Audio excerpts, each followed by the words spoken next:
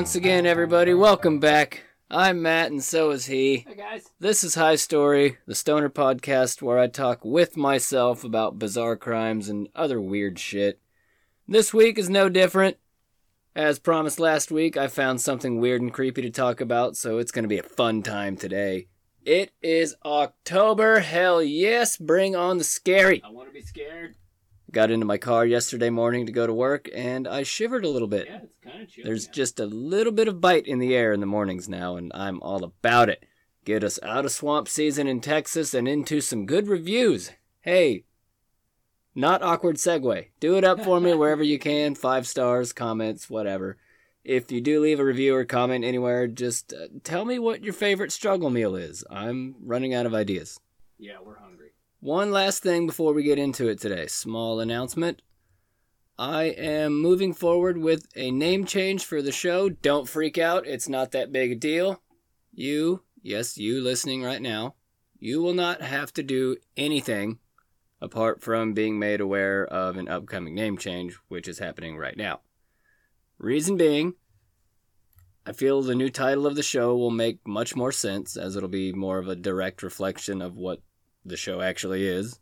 It'll be a little bit easier for me to focus on one topic area, and I have had quite a bit of difficulty myself trying to find High Story on Apple Podcasts. It seems to always get mixed up with a lot of the other history-based shows. Plus, there's another show called Untold High Story, and they've been around much longer than I have, so I'm very excited to tell you that artwork and maybe some new intro music will be coming soon for My Second Self and I. We talk about weird crimes. I initially wanted to try to do some history stuff too, but I just can't. It's too boring for me. There are parts of it that are really interesting to me, but not enough to dedicate an entire podcast to it. At least not now, not on this show. And the format of this show won't change much. I'm still telling you a story in very much the same way, and with the same story time enhancers that we all love. Some of them. Not everybody partakes. Right. Not a requirement, just an accessory. Let's say that. And it's much easier for me to prattle on about horrible people and the things they did for 45 minutes to an hour than which old guy took the throne from the other old guy. So keep an eye and ear out for that. I'll be sure to make periodic updates to the different socials, and you can just keep on doing what you're doing out there. And let's see if I can figure out what I'm doing in here today, and let's get started, shall we? My Second Self and I, coming soon. We first need to introduce just a couple of people, so let's start with Helle Lork Nielsen. She was born on July 7th in Denmark. We're getting the July moment out of the way early this week. She spent a majority of her childhood in a small village outside of Copenhagen and was one of the few children that actually enjoyed school. Throughout her early life and into adulthood, Helle remained a warm, thoughtful, caring, happy woman. Someone who would light up any room she walked into. She was also pretty adept at picking up new languages, so she caught on to English and French fairly quickly, as well as being able to understand German, Norwegian, and Swedish. After attending university in England, I think that's how our across-the-pond friends say going to college, Helle pops over to France and finds work as an au pair, which I think is like a maid or a nanny kind of thing. By now, she's in her 20s. She's tall, blonde, beautiful, has a beautiful smile. She would turn heads anywhere she goes, and she wanted to go everywhere. When she heard that Capital Airways was hiring, she jumped at the chance to become a flight attendant. She loved exploring new places and would make frequent trips to Africa, often flying out of Frankfurt or Brussels. Frankenfurt. What a life to live so early on. I mentioned last week I want to go more places. One of my flight attendant friends right now is in fucking Greece and sent pictures of the most crystal clear blue water I've ever seen, and I'm so jealous. I want to go more places. Whatever. And now let's talk about a man named Richard Crafts. He was born December 20th, 1937 in New York City. He was the youngest of 3 with 2 older sisters. Richard had a pretty good upbringing as well, which makes what happens later so confusing. His father was very successful and even had Richard attend private school for a time, but he wasn't exactly the best candidate, Richard. And I'm not sure what kind of businesses his father ran, but he was a World War I pilot and a football player in his younger days, so I'd say he probably has a pretty, I can do anything approach to whatever he does. So whatever he does do for a living allows him to purchase a very nice home in Darien, Connecticut, in one of the wealthiest neighborhoods in the whole state. And yeah, that sounds impressive, but the whole state of Connecticut is about the size of the Houston metro area. And from the Woodlands to Pearland, there's probably about 8 dozen different mega wealthy neighborhoods. But I checked this town out, and some of the houses for sale today, and cheapest one I found was $695,000 for 1,000 square feet. Pretty nice, but not that nice. Connecticut is beautiful, though. Unlike where I live, they get to experience all the seasons and colors of fall, instead of here where it's just hot and green. So Dad's doing pretty well. Richard, on the other hand, he didn't care much for school in the business world. He graduated high school, no honors, just done with that now. Goes to college since we're back in the States now, but loses interest pretty quickly and drops out in 1956, says, I'm going to join the Marines instead and go to Korea. Over the course of his career, Richard would become pretty enthralled by the world of aviation. He trained on fixed-wing aircraft and was a certified pilot sometime around 1958, when he was then sent off to Korea and Japan to do stuff. He flew planes for Air America, which was controlled by the CIA at the time, and went on many missions in the Far East, including Vietnam and Laos. He tooled around doing who knows what until about 1966, and then moves back to the U.S. With his level of experience, Richard has little trouble finding a source of income, and in 1968, he secures a full-time pilot position with Eastern Airlines, who was one of the busiest airlines at the time. Oh, he's not doing too bad right now. Since now Richard has all that comfortable salary and full-time pilot swagger, he's pretty popular among the ladies. He's got that rugged, scruffy look that some women like, and the dark brown hair to match. Oh, yeah. And he almost always had a woman next to him, when you can be damn sure that it was probably a stewardess. Hell yeah. He dated stewardesses and other airline employees almost exclusively. He even got engaged to one at some point in 1969. And then he meets the other character in our story, Helle Nielsen.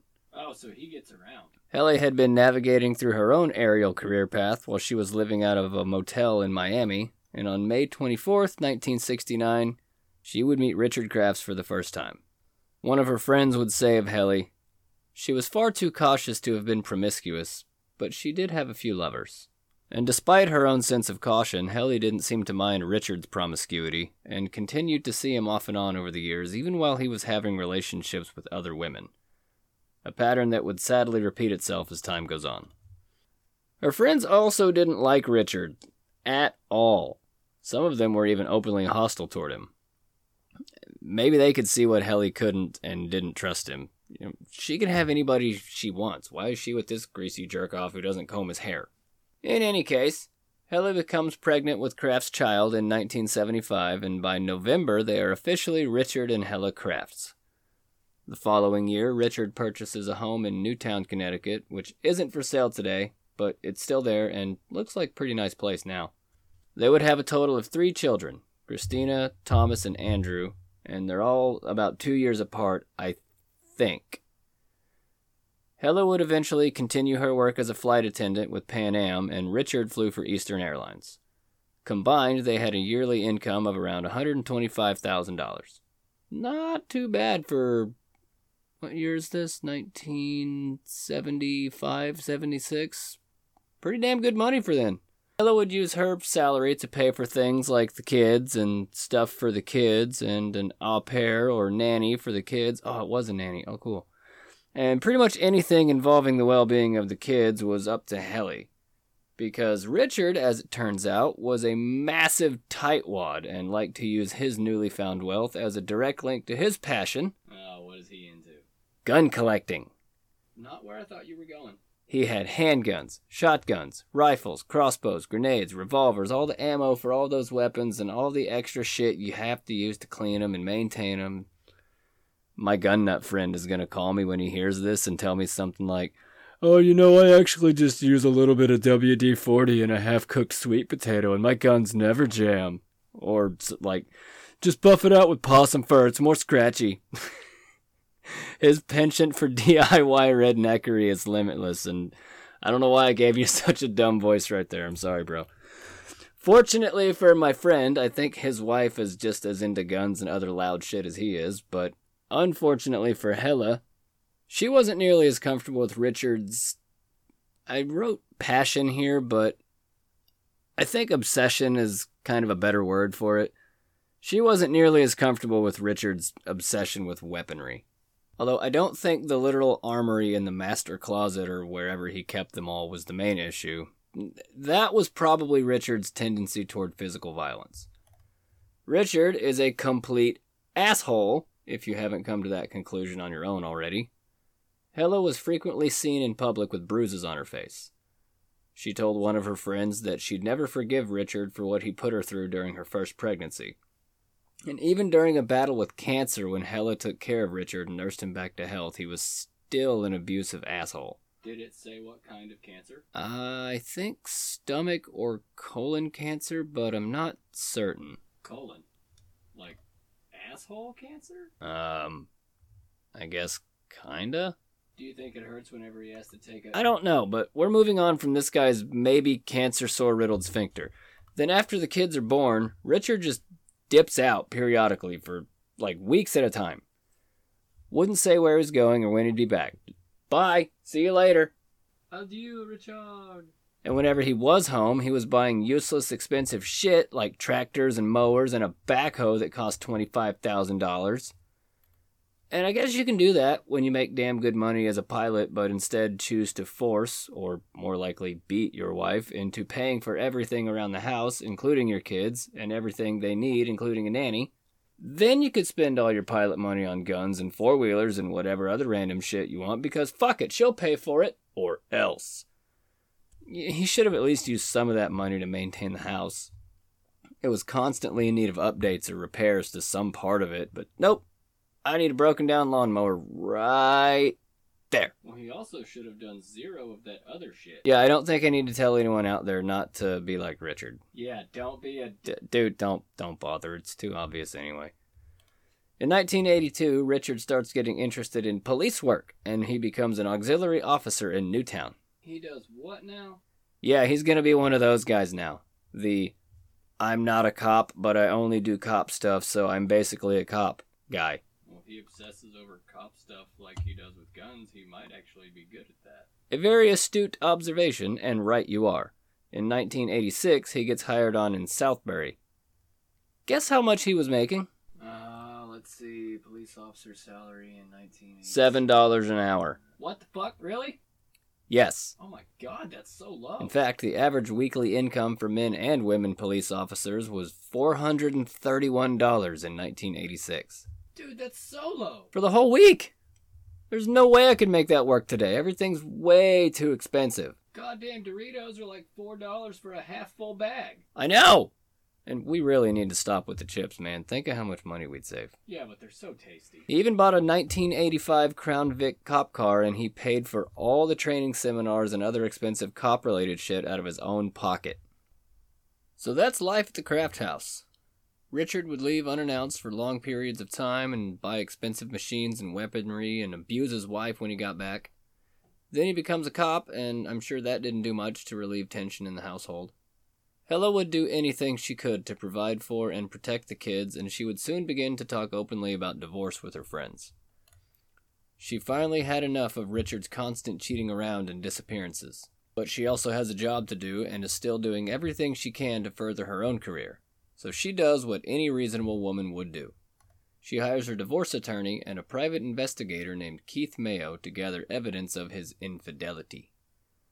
In early summer of 1986, and over the course of the next few months, Keith would turn up quite a bit of stuff that would turn out to be very crucial later on. On November 18th, after returning home from a long trip to Germany, Helle had finally worked up the courage to confront Richard with the divorce.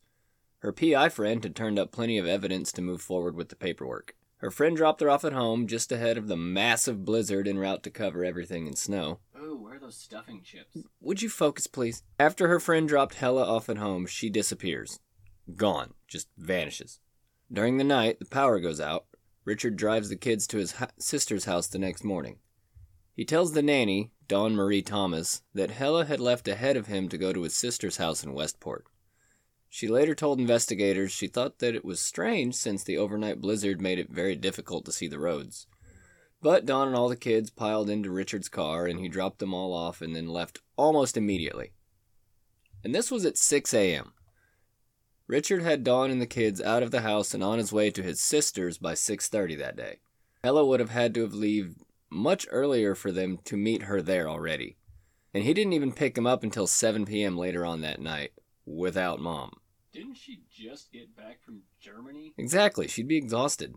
Probably just wanted to talk to Richard, go to bed, and start putting things together in the morning. I'm not waking up early for anything if I just got back from any flight, let alone Germany. You didn't wake up on time today either, so maybe you're not the best alarm clock. Alright, you got me there. The next night, November 20th, Dawn asks Richard where Helle is. First, he says he didn't know. I don't know, she's somewhere, she'll turn up, I don't know. Then the next day, November 21st, Dawn asks him again, where's Helle? This time, Richard tells her she was visiting her sick mom in Denmark and that she'd be back on the 24th. Changes the story again. Now everybody's eyes are starting to narrow just a little bit more when they see Richard. He's super sus. Her friends hired the same PI she hired to investigate her disappearance, Keith Mayo. Over the next 10 or 11 days or so, Mayo interviews several of Helle's friends and neighbors and discovers that he's told multiple versions of what happened to different people. He told one neighbor she went back to Germany again. On November 21st, when he told Dawn about her visiting her hospitalized mother in Denmark, he also told another person that she was vacationing with a different friend in the Canary Islands. That's random. Then on November 29th, another one of Helle's friends, Lena Johansson, somehow obtained Helle's mother's phone number and calls her in Denmark. She's totally fine, in good health, and definitely not in the hospital. So Lena immediately goes to the police station and tells them everything that Helle's mother had just told her and everything I've told you up to this point. She also told them a really interesting piece of information Helle had relayed to them at one point. She said from Helle, quote, "If I ever disappear, don't think it was an accident," end quote. And I really wish the number of times I've read that or heard that in these types of cases was a much smaller number than what it actually is. So Keith hears all this, and on December 1st has Helle legally declared missing. And as you might imagine, police have a shitload of questions for this Richard guy. During an interview on December 2nd, he says this when asked about what happened to his wife. Quote, "She was happy and showed no signs of being different or upset." Different? What is that? Yeah, I don't know what he means by that. Then he continues saying they slept at home that night, and in the morning the plan was for her, quote, "to go to my sister's house in Westport because we had no power due to the storm. I have not seen or heard from my wife since Wednesday, November 19th, 1986. Such an oddly specific way to put that. Dawn also notified Mayo that Richard had removed a piece of carpet in the master bedroom that had a stain on it, and he claimed it was kerosene. Now it's time to bring him in to take a lie detector test on December 4th. And, of course, he passes. If he's obsessed with cop shit, I'm pretty sure he's also studied up on how to get around a polygraph machine and how those work. That doesn't really set well with everybody. Not quite what they were hoping to get out of the lie detector test, so they bring him in again on December 11th for another interview. "Hey, come over here for a minute. I want to try something." Oh, alright. What are we doing? There's a bit of the transcript of this interview, and we're going to read it together. Sounds fun. Why are we doing this, though? Can't you just tell them? Yeah, but this will be more fun, and this story's about to not be fun for a while. Alright, cool. Who am I? You be Richard, and I'll be the investigator. Well, why do I have to be the bad guy? Because I get to make the decisions on this show. Oh, and try out a different voice this time, otherwise it might get confusing. Well, can I be Australian? I'm good at that one. What? No. Okay, never mind. I'll do the different voice. You just talk normal, I guess. Righto, mate. Alright, so Detective Robert Svardzik and Lieutenant Michael DeJoseph arrive at the Southbury Police Department where Kraft is working in the night shift. and he conducts this interview at 9:20 p.m. in full uniform. Did you know that your wife hired a private investigator? No. Did you know that the PI has documented your relationship with a New Jersey woman? No. Why would your wife tell her friends she was afraid for herself regarding serving you divorce papers, and then tell them to check on her if something happened? I cannot imagine her saying this. It is completely out of character for her to say this. On November 18th, when Helle came home, when and why did she leave? Those answers are in my statement. What is the story with your bedroom rug? Apparently you removed it or cut some pieces out of it. Can you explain this to me? All the rugs in the house are being removed and replaced. What was spilled on the rug in your bedroom? Kerosene. Did you cut pieces out of the rug? Yes, 2 feet at a time. It's easier to remove it that way. What did you do with the rug you took out of the bedroom? Dumped bedroom rug in the Newtown landfill 1 week ago. It was blue in color. Why have you been telling everyone different things about Helle being missing, like a mother being sick? I didn't want to say my wife was gone, and I did not know where she was. Has Helle received any mail since she has been missing? No. She has gotten no letters since she left. She usually gets about 2 letters a week. Good job, buddy. And good job on the dry matter-of-fact tone you gave him, too. I don't know what the hell I was going for over there. You did great. But that's also very telling for investigators that someone whose wife has been missing for over 2 weeks now shows little to no emotion and is just barely cooperative.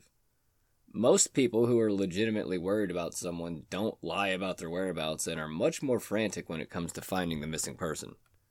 Richard isn't much help, so instead, police get in touch with the trash collection guys to figure out where all the Newtown trash goes. And it's 2 hours away to the east in Canterbury, so they drive all the way there to look for literal shreds of potential evidence. That would be like me going from Huntsville to Galveston just to go sift through garbage, which is appropriate because I would have to do that if I went to Galveston anyway, even if I wasn't looking for it, because it's everywhere. Alright, it might not be that bad now, but last time I went, it was not great. Fortunately, though, their efforts pay off, and they somehow find the missing piece of carpet that Richard had cut out. That kerosene stain that he claimed it was looks suspiciously like human blood, so they send it off to Dr. Henry Lee, one of the greatest forensic scientists in the world, and if that name sounds familiar to you, it's because he's worked on a ton of high-profile cases. Lacey Peterson, OJ, the JFK assassination, the DC sniper, and some of the earlier investigations for Kaylee Anthony's disappearance. Casey Anthony, by the way, check this out. She says she's paid her penance. No. She's working on an autobiography and a movie Hell no. called As I Was Told, detailing her life, and as of December 2020, she launched a PI firm in Florida. What, is she trying to be a cop now? I have no idea what the fuck she's doing down there, but she's back to party life, and I don't know if she still is, but at one point she was dating the lead investigator from her case, and get this, she also wants more kids. What? No. No. No. Holy shit, no, that's a bad idea. Alright, we'll get back on track now. That's enough Florida trash. We're talking about Connecticut trash. Dr. Lee and his team are poring over the carpet sample for about 4 hours and results yield no positive results for human blood. Come on, give me something. Gotta catch a break somewhere. So police are trying everything they can to find Helle, and after the rug test bombed out, they looked into Richard's credit card receipts and phone records. Uh-oh. What'd they find? Some pretty interesting shit, turns out. He bought a freezer on November 13th for $375, which gives me an idea for a birthday present. He's gonna hate it. And they also see a rental charge in the same billing cycle for $900 for some kind of machine, but it doesn't say what. He's also got some new bed sheets and a new comforter. I need to do that for myself soon. And that's going to bring us around to Christmas. Police are desperate for a miracle or some kind of break in the case. Richard's taking the kids on a vacation to Florida for the holidays, so they take this little window of opportunity to execute a search warrant on the house. And they had to be tactful with their explanation of why they needed a warrant, since there was so little physical evidence to go on at this point. Detective Quartiero writes, The affiants have probable cause to believe and do believe that evidence of murder will be found within and upon the residence of, and then it lists off the address. And if you want to know the address, you can go look it up. It's out there, but it doesn't really matter here, so I didn't write it down. And that clever wording was enough to get the judge to issue a search warrant, and search they do. The house was just a complete disaster, too. There's shit everywhere. They opened the door to find chairs and couches, and the tables are thrown everywhere. Right, I'm doing the list this week, and there's clothes everywhere, too. Shirts, pants, socks, shoes and jackets and hoodies and hats. There's, like, trash all over the floor, and then they also find a freezer. Okay, I hear you. I'll try to give you some more airtime, all right? That was great. You know, you've been awfully cooperative this week. What is up with that? I have my moments. You know, you certainly do. Anyway, that freezer was empty. Turns out it was his old freezer, and the new one that he'd purchased earlier, well, we'll get there in just a little bit, but they also found a shit ton of guns and around 108 other pieces of total evidence. Hey, do you want to list off all the weapons and stuff they found? Shit, yeah, I get why you do these now. Evidence included several Smith & Wesson 357 Sometimes I just have to let him do his thing. Caliber revolvers, Colt Python 38 caliber pistols, Ruger carbine pistols, finished semi-automatic weapons, 12-gauge pump shotguns, Winchester rifles, Beretta handguns with clips, 380 automatic handgun, 2 hand grenades, Beretta crossbow, Walter PPK handgun, 2 9mm semi-automatic handguns, Heckler Koch and 45 caliber pistol, over-under style universal shotgun, numerous clips, and an assortment of ammunition. On top of all the guns and ammo they collected, Dr. Henry Lee and his team also rounded up some towels and washcloths along with the bedding from the mattress. They also conducted luminol tests on various surfaces throughout the house which tested positive for blood, including a bloody smear on the side of the bed which was later revealed to be type O blood. So, let's go over everything we found out up until this point. Helle and Richard had been at odds with each other for quite a while. Richard growing more and more violent and abusive, and Helle desperately trying to find a way out. Helle formulates a plan to get out of the marriage by hiring a divorce attorney and a private investigator to help find proof of Richard's adultery. On the night of November 18th, she arrives back home from Germany, and that's the last time anyone sees her alive besides Richard. Then we have about 2 weeks of lies and misdirections from Richard regarding Helle's whereabouts. On December 1st, she's declared as a missing person. December 2nd, they interview Richard for the first time. The 4th is when they administer the polygraph test. December 11th was our little back and forth bit from earlier. Let me know what you guys thought of that. Then Christmas Day, 1986, is when they execute the warrant and find all the guns and bloody towels and everything else in the house. So by this point, the police are pretty sure that Helle had been murdered or killed and that Richard probably had something to do with it. They had quite a bit of circumstantial evidence, but Connecticut law at the time required the presence of a body to issue an official death certificate or to be able to charge someone with murder. If only they had some physical evidence or some kind of proof that you could clearly put the rest of this puzzle together with. And they've discovered by now that the $900 charge from earlier was a wood chipper, but that's not enough to go off of. I'm sorry, hold up. Did you say wood chipper? Yes, I did. I don't think I like this. Then on December 30th, detectives Patrick McCafferty and T.K. Brown with Major Crimes, they tracked down a man named Joseph Hine, a utility man from Southbury. Joseph Hine also happened to be operating the snowplow on November 20th after the storm hit. He has a job to do, clearing the roads and keeping us all safe. He's a hero! But less for the roads and more for what he tells the detectives here. He arrives at the garage at around 11:30 that night and takes the big road sander truck thing out to cover the major highway. He returns an hour later at 12:30 to grab the snowplow. He drives along Main Street in Southbury for a few hours, just chugging along, moving shit piles of snow, just doing Mr. Plow stuff. Until about 3:30 in the morning, he drives across the intersection of River Road and South Flat Hill Road, in case anyone's out there and you want to go drive by it. He sees a truck parked off the side of the road. And I gotta give this guy some extra credit, because for as bad as the visibility was, he gives a pretty damn good description of this truck.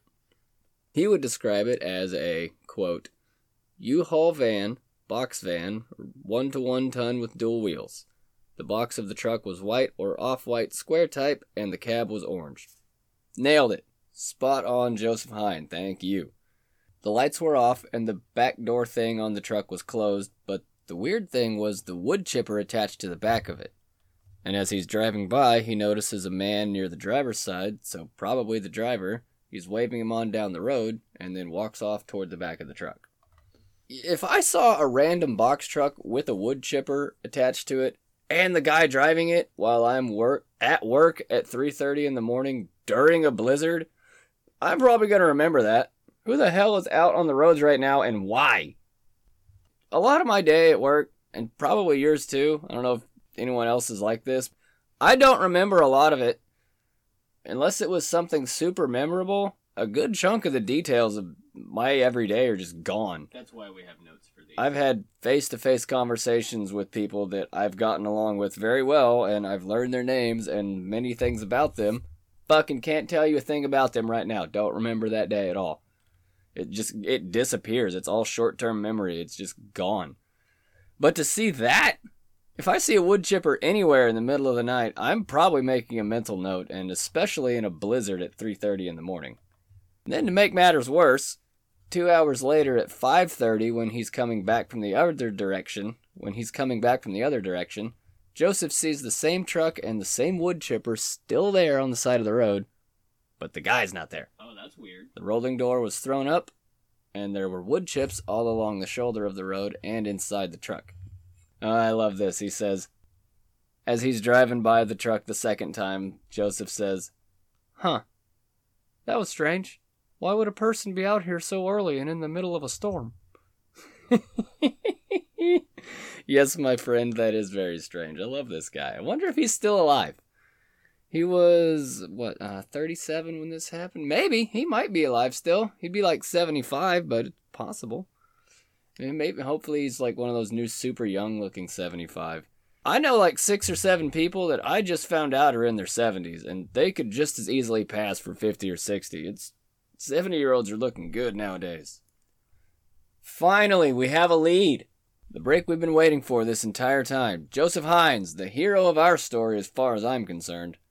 He points directives towards Lake Zoar. Did you say directives? Is it Zor or Zoar? Anyone from this area who knows, let me know. I forgot to look it up.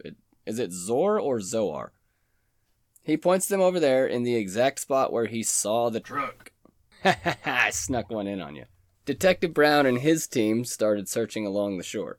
They still found several wood chips with some kind of green plastic stuck to them, some scraps of paper here and there, and as they're sifting through all this, they notice something on one of the scraps of paper. Oh, what'd they find? An address.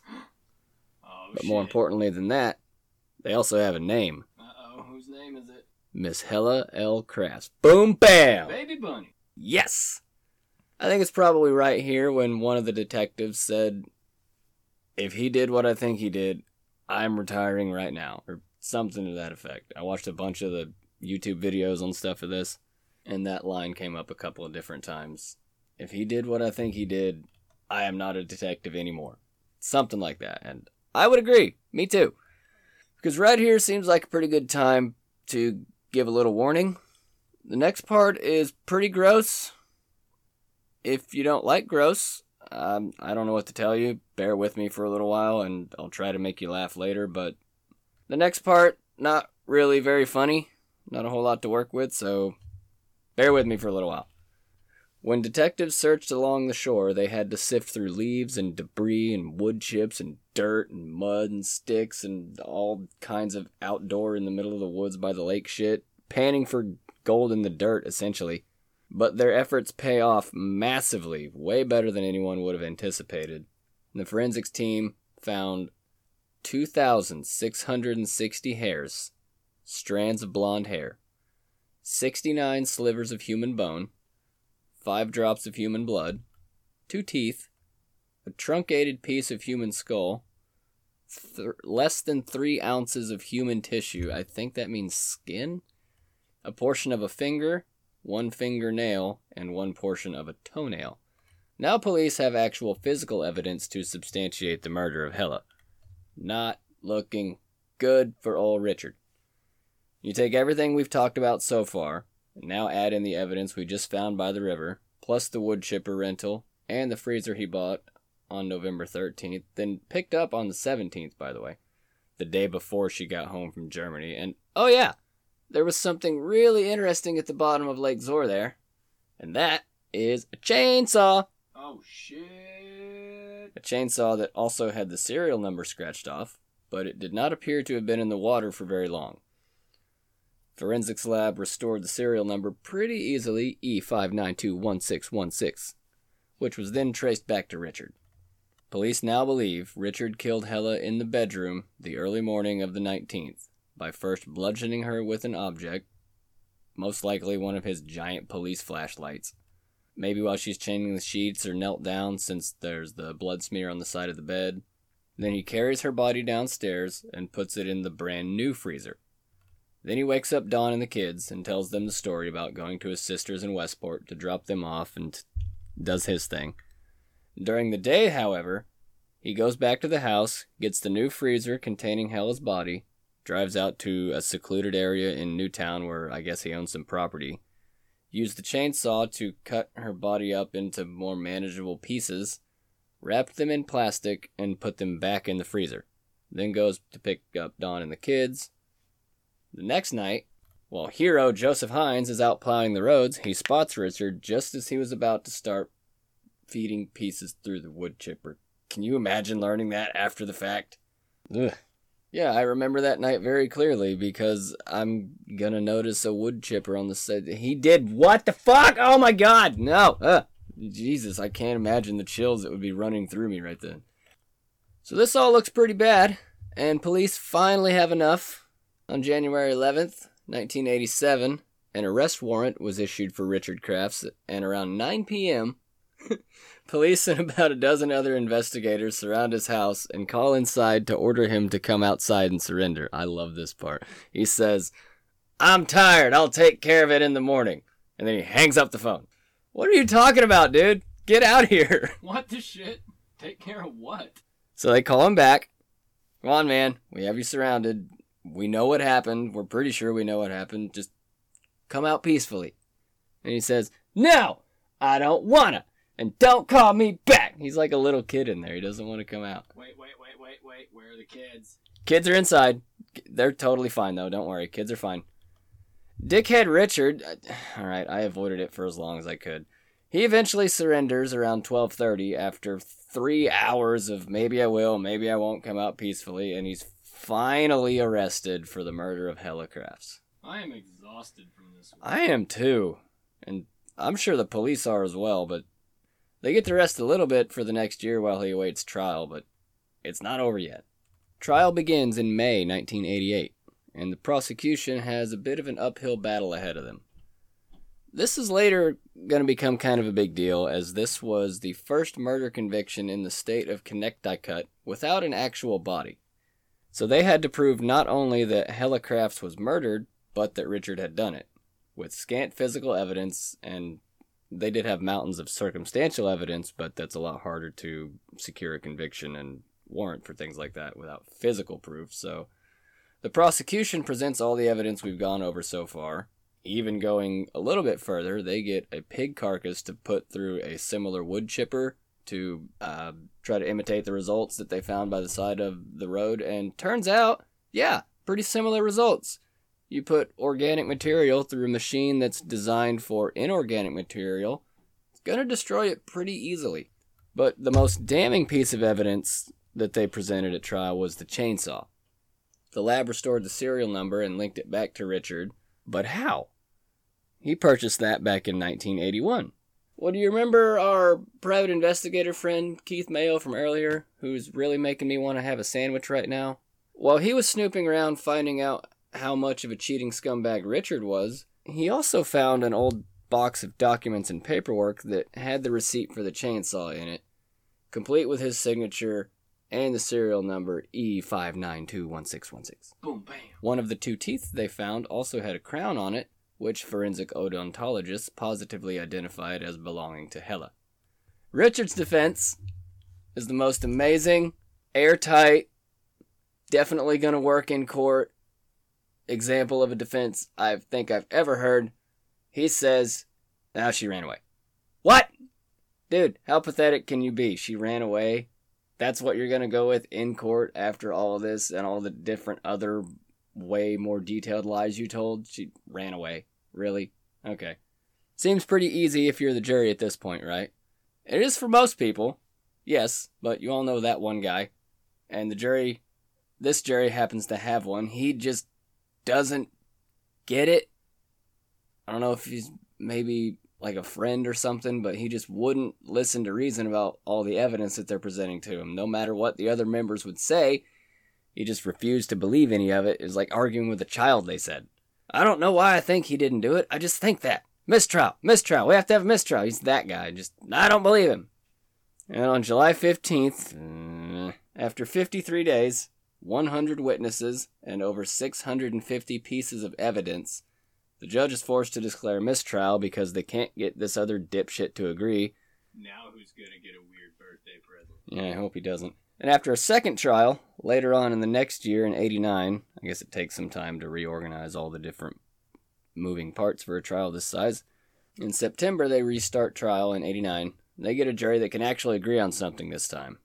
But they have to go through the entire proceeding again with all the witnesses and evidence. And then on November 21st, after 8 hours of deliberation, they finally vote to find Richard guilty of murdering his wife. And he is sentenced to 50 years in prison. So long, wife-murdering asshole. Alright, a little bit of closure. Richard's going away for prison for 50 years, and that'll be that, right? No.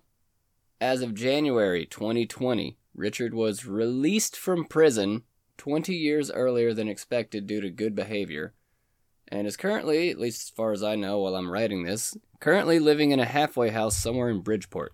I don't think he's going to be much of a threat to society by now. He would be damn near 80 by this point, I think, so he's probably just going to wither away there in the halfway house. Which, you know what, I think I'm okay with that. His children were taken in by his sister Karen, who lived in Westport shortly after Richard was arrested. I tried to find out what they were up to, but I couldn't find much apart from this story and their names and ages. Honestly, I can't tell you which one is the oldest child. They're not listed in the same order anywhere, and I don't know, it's hard to find out, and it seems like maybe they don't want to be brought up. But I read somewhere that the state gave Richard's pensions to his kids, and while it ran out some while ago, it seems like everyone's done everything they can to at least make sure the kids are taken care of, so I really hope they're doing okay. Alright, and now that the main part of the story is over, I'm free to offer up some of my own thoughts on all of this. And when I think about Joseph Hines and what he told the police and what he saw, what happens if Joseph Hines called in sick that day? What if he couldn't make it to work for whatever reason, and there was never any witness to seeing Richard with the woodchipper? He damn near got away with a gruesome, brutal murder. If not for Joseph, I think it's very possible that Richard would have found more victims. There have been so many serial killers that shared a similar obsession with law enforcement, and a lot of them even held jobs as police officers, just like Richard. Ed Kemper wanted to be a cop, but he was too tall. He's 6'9", by the way, if you didn't know. It's an enormous man. Also, if you didn't know, he's still alive and consistently eligible for release, but continues to stay right where he is because he knows he'll do it again. He's said that. Ted Bundy would also pose as a cop to lure women into his Volkswagen Beetle. Joseph DeAngelo, the Golden State Killer, used his job as a police officer to commit many of the heinous acts he was accused of. See also Hillside Stranglers, Kenny Bianchi and Angelo Buono, Gerard Schaefer, Mikhail Popkov, The Werewolf of Angars, BTK, and so many others who are completely obsessed with law enforcement. I shudder to think what might have happened if he was never convicted. As far as we know, this is his first and only victim. But then again, who knows? He was almost never home, and his job was to fly all over the country and stay in motels until the next time he flies somewhere else in the country, so who fucking knows what else this guy could have been doing in those places, wherever he was. Wherever he was. But that's the end of the story for this week. What the fuck was that? That's a crazy-ass story. I can't believe I'd never read that until this week, either. So that's our little intro into Halloween season this month. I've got some way crazier stuff and way grosser shit lined up for the rest of this month for you too. One of which involves another wood chipper, but that's actually the least disgusting part of that story, amazingly. So stick around for that sometime later this month. As always, don't forget to leave a review and 5 stars wherever you can. I could use the extra help if you don't mind doing some free stuff. And to everyone who takes a bit of time to listen every week, fucking thank you. I really do mean that. Thank you so much. Thank you, thank you, thank you. I say it a lot, but these get more and more fun for me every week. Putting together an audio jigsaw puzzle is quite a bit of fun. And pretty satisfying, turns out. So I hope I appreciate and enjoy. I appreciate that you enjoy whatever I'm doing over here. Fucking nailed it that time. Ahem. What we're doing. Right. We're inseparable. If you have any suggestions for how to improve the show, or I'm more than open to suggestions, feel free to kindly reach out on social media. Message me over on the Facebook page, Twitter and Instagram, @FunnyBaldWaiter. I've thrown a lot of stuff at the wall, trying to see what sticks, and I think I've got a pretty good idea of what works and what doesn't work for most of you out there, but I'm always looking for new ways to get better, or just improve upon little things that maybe I don't notice because I'm a little too close to it, but that's what I got for you this week, everybody. Thank you again, and we'll see you next week. Stay kind.